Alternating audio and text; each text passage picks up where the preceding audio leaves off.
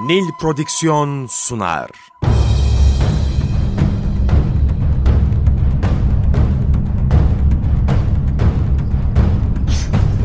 Günaha bulanmış hayatlar, kaybolmuş benlikler, çorak gönüller, onunla yeniden hayat buldu. Karanlığın ortasında doğan güneş, çöle inen nur, bir rahmet peygamberi. Hazreti Muhammed sallallahu aleyhi ve sellem, Efendimiz.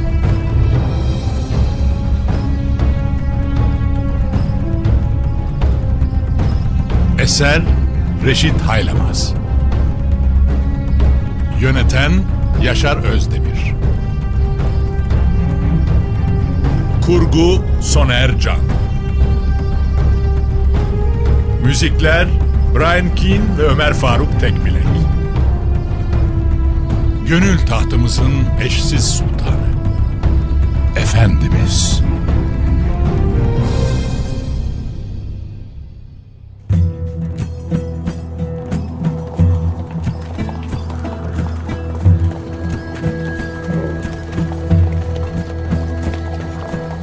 Yolculuk devam ediyordu. 1400 kişilik bir insan kitlesi Mekke'ye doğru yürüyordu. Ama kimsenin burnunun kanamasına müsaade edilmiyordu. Ne uğranılan yerlerdeki insanlar rahatsız ediliyor, ne de uğranılan bağ ve bahçelerde herhangi bir talana meydan veriliyordu. Sanki yürüyenler yeryüzüne inmiş meleklerdi. İnsanlık Hicaz'da ilk defa hak ve adalette hassasiyetle riayet eden bir anlayışla karşı karşıyaydı. Onlar kimsenin malına göz dikmiyorlardı. Onları uzaktan gözleyenler bu farklılığı görüp de kendileri geliyor ve Allah Resulüne hediyeler takdim etmek istiyorlardı. Oğluyla birlikte İma İbni Rah'ta gelmiş ve Efendimiz'e 200 koyunla süt yüklü 2 deve hediye etmişti. O sallallahu aleyhi ve sellem de önce Allah size bereket ihsan etsin diyerek onlara dua edecek ve ardından da bu ikramı ashabı arasında paylaştıracaktı. Yeryüzünde hüsnü kabul görmenin bir emaresiydi bu ve sadece bununla da sınırlı kalmayacaktı. Her karşılarına gelen kabile bu nezih davranışı hayranlıkla temaşa ediyor ve gönlünden koparak elinde bulunan ekmek, acur ve ıtr gibi en değerli mamullerle melek yürüyüşlü bu insanlara ikramda bulunmak istiyordu. Hatta Allah Resulü sallallahu aleyhi ve sellem bu yolculuk esnasında kendisine ikram edilen güzel kokulu ve içi sütlü bir bitkiyi yiyince çok hoşlanmış, aynı bitkiden tatması için onu Ümmü Seleme validemize de göndermişti.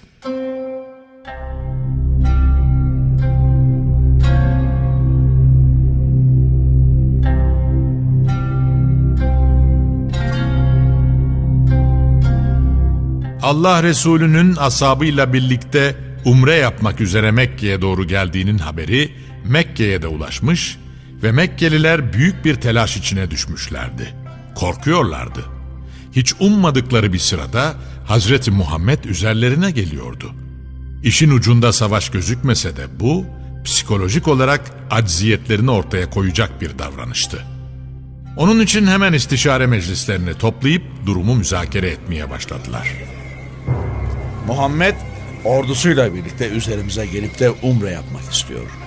Halbuki bunu duyan Araplar daha düne kadar aramızda yaşanan savaşlara bakıp da onun ansızın üzerimize gelişini nasıl değerlendirirler? Vallahi de biz can bu tende kaldığı sürece onların Mekke'ye girmelerine asla müsaade etmeyiz diyorlardı.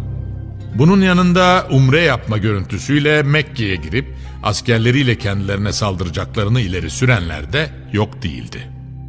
Konuşmalar ne pahasına olursa olsun müminleri Mekke'ye sokmama istikametindeydi ve neticede bu işin organizasyonunu Safvan İbni Ümeyye, İkrime İbni Ebi Cehil ve Süheyl İbni Amr'a havale ettiler.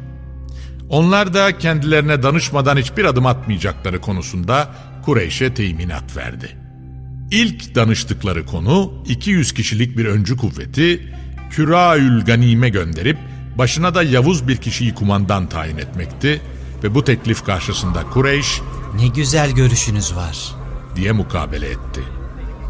Bu kararın üzerine hemen Halid İbni Velid kumandasında 200 atlıyı yola vurdular.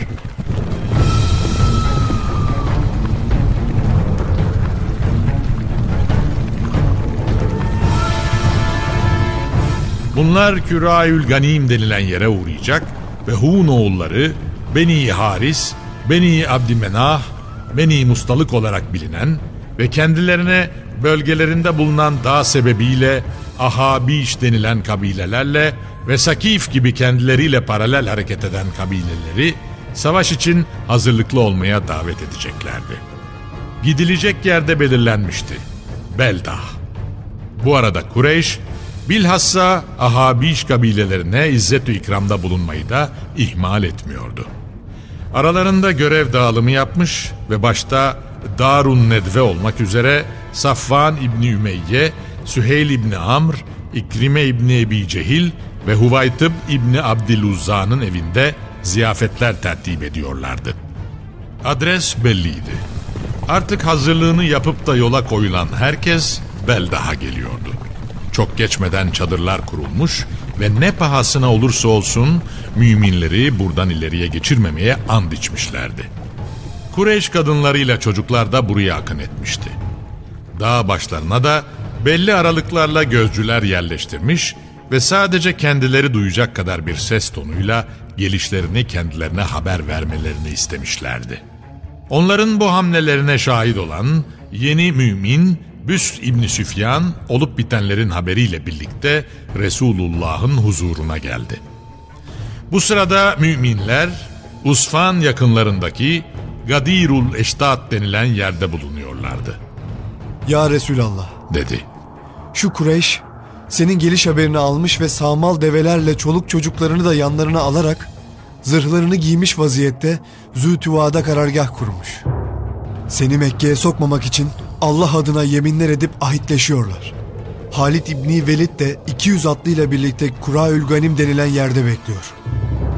Onların içinde bulundukları ruh halini ve karşı koymak için daha ne gibi yollara tevessül ettiklerini olduğu gibi anlatan Hazreti Büsr'ü büyük bir dikkatle dinleyen Allah Resulü sallallahu aleyhi ve sellem Allah adına yola çıkanların bu anlaşılmaz tavırlarını hayretle karşılayacak ve her defasında kılıca sarılıp şiddet ve kavgadan yana olan Kureyş'e her halükarda galip geleceğini ifade edecekti.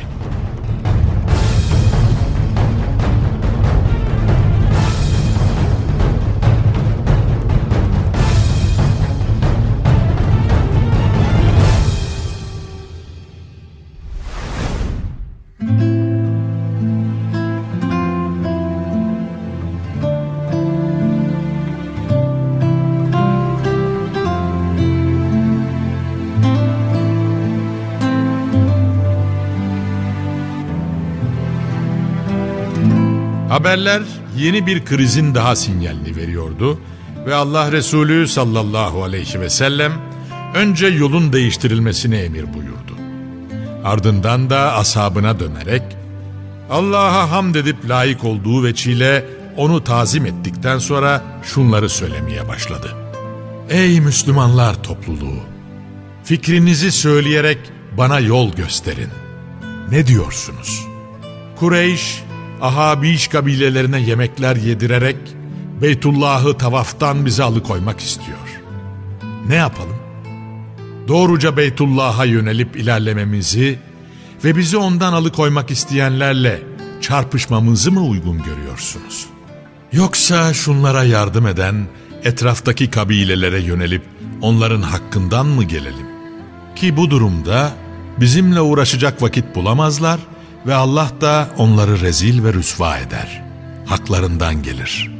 Doğrusunu Allah ve Resulü bilir, diyordu Hazreti Ebubekir. Ancak ya Resulallah, bizler savaş niyetiyle gelmedik. Kimseyle savaşmak gibi bir düşüncemiz de yok. Dolayısıyla biz yolumuza devam edelim. Bizi Beytullah'ı tavaftan engelleyenler olursa onlarla savaşırız. Üseyd İbni Hudayr da benzeri şeyler söylemişti. Ashabın genel olarak niyeti buydu. Ve hep birlikte Hazreti Ebubekir'in söylediklerini tekrarlıyorlardı. Bu arada Mikdad İbni Esved ileri atılmış ve Allah'a yemin olsun ki bizler ya Resulallah, Beni İsrail'in Hazreti Musa'ya söyledikleri gibi sana sen ve Rabbin git, bizler burada oturuyoruz demeyiz.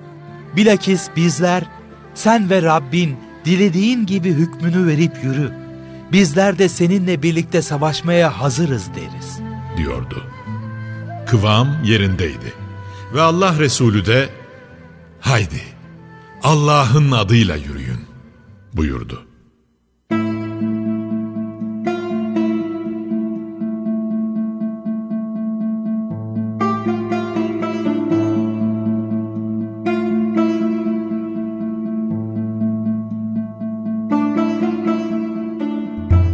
Nihayet Usfan'la Decnan arasındaki Gamim denilen vadiye kadar gelip burada konakladılar. Diğer tarafta Halid İbni Velid, Efendimiz ve ashabının yürürken çıkardıkları tozdan onların yerini anlamış ve Mekkelilere haber vermiş, daha sonra da atlılarıyla birlikte Gamim'e gelmişti.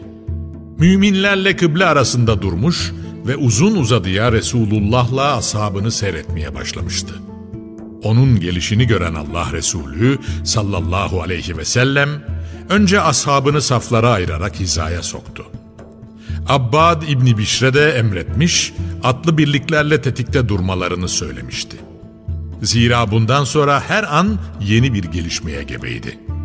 Uzun bir bekleyiş süreci başlamıştı. İki taraf da birbirini süzüyor ama yine iki taraf da hamle yapmıyordu. Bu arada öğle namazının vakti girmişti. Habibi Kibriya Hazretleri Hazreti Bilal'e seslenerek ezan okumasını emretti. Herkes susmuş, Gamim'de artık Hazreti Bilal'in yanık sesi yankılanıyordu. Ezanın hemen ardından Allah Resulü sallallahu aleyhi ve sellem kıbleye dönerek namaza durdu. Ashab da arkasında saf bağlamış namaz kılıyordu. Derken namazlarını tamamlamış ve herkes yine eski tabyasına geri çekilmişti. Bütün bunları karşılarından seyreden Halid İbni Velid pişmanlık içinde onların üzerine saldırıp da işlerini bitirmenin tam sırasıydı. Neyse ki onların çocuklarıyla kendi nefislerinden bile kendilerine daha sevimli gelecek bir namazları daha mutlaka olacak. O zaman üzerlerine yürür ve işlerini bitir diye düşünüyordu. Anlaşılan ikindi vakti girip de namaza durdukları sırada saldıracak ve önüne geleni kılıçtan geçirecekti. Hiç de öyle olmadı.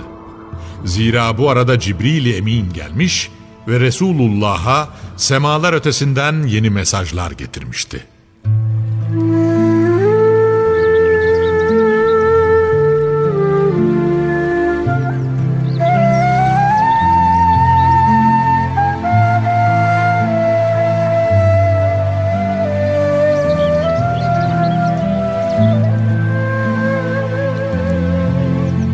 Gelen ayette ona Ey Resulüm! Sen müminlerin içinde olup da onlara namaz kıldıracak olursan, onlardan bir kısmı sana tabi olarak namaza dursun ve silahlarını yanlarına alsınlar. Bunlar secdeye vardıklarında diğer kısım arkanızda beklesinler. Sonra o namaz kılmamış olan diğer kısım gelsin. Sana tabi olarak namaz kılsınlar. Hem ihtiyatlı bulunsun ve silahlarını da yanlarına alsınlar. Kafirler sizi silahsız ve teçhizatsız vaziyetteyken kıstırıp birden baskın yaparak işinizi bitirmek isterler. Eğer yağmur sebebiyle zahmet çekerseniz yahut hasta düşmüş iseniz silahlarınızı bırakmanızda bir mahsur yoktur. Bununla beraber yine de tedbiri elden bırakmayın. Muhakkak ki Allah kafirler için zelil ve perişan eden bir azap hazırlamıştır. Namazı tamamladıktan sonra gerek ayakta durarak, gerek oturarak, gerek yanlarınız üzerinde uzanarak hep Allah'ı zikredin. Derken korkudan güvene kavuştunuz mu, o vakit namazı tam erkanıyla eda edin. Çünkü namaz belirli vakitlerde müminlere farz kılınmıştır. Düşman birliklerini takip edip arkadan sıkıştırmada gevşeklik göstermeyin. Eğer siz acı çekiyorsanız şüphesiz onlar da tıpkı sizin gibi acı çekiyorlar. Kaldı ki siz Allah'tan onların ümit edemeyecekleri birçok şeyleri umuyorsunuz. Allah her şeyi hakkıyla bilir. Tam hüküm ve hikmet sahibidir.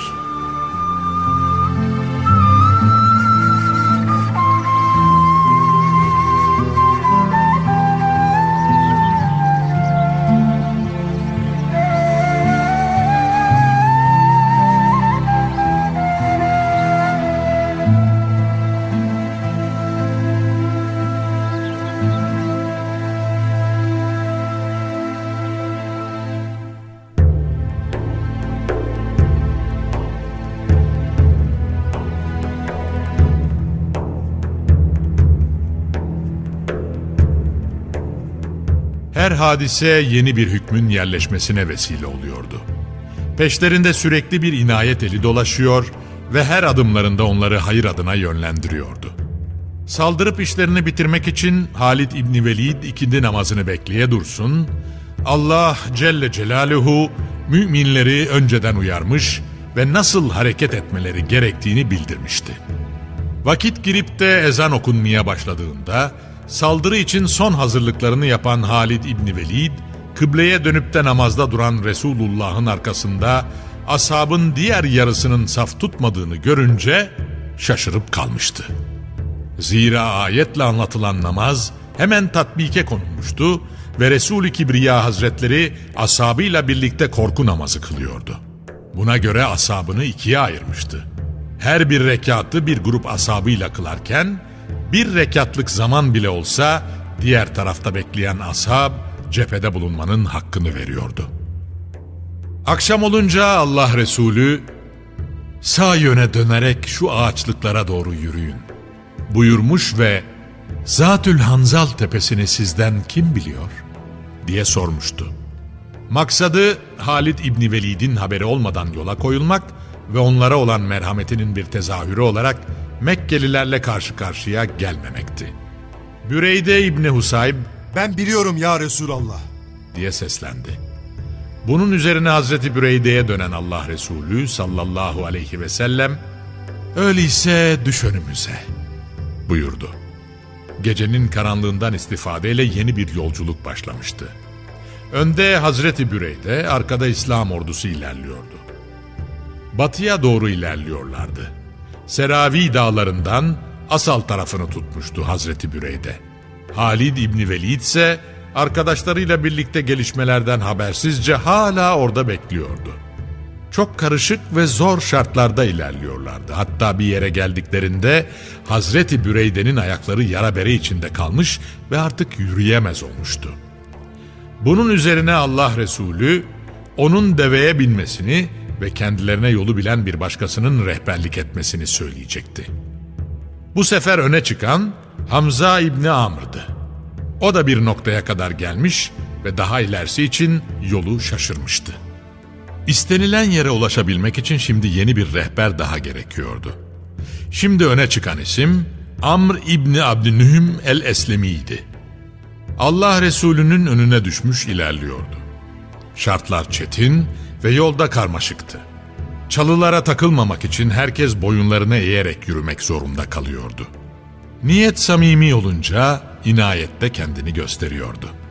Gecenin karanlığında dolunayın ışığı önlerini aydınlatmış, en sıkıntılı anlarında yine Meltem esintilerine mazhar olmuşlardı.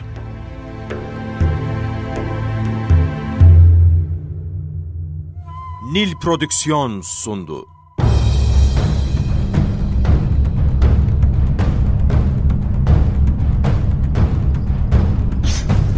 Günaha bulanmış hayatlar, Kaybolmuş benlikler, çorak gönüller, onunla yeniden hayat buldu. Karanlığın ortasında doğan güneş, çöle inen nur, bir rahmet peygamberi. Hazreti Muhammed sallallahu aleyhi ve sellem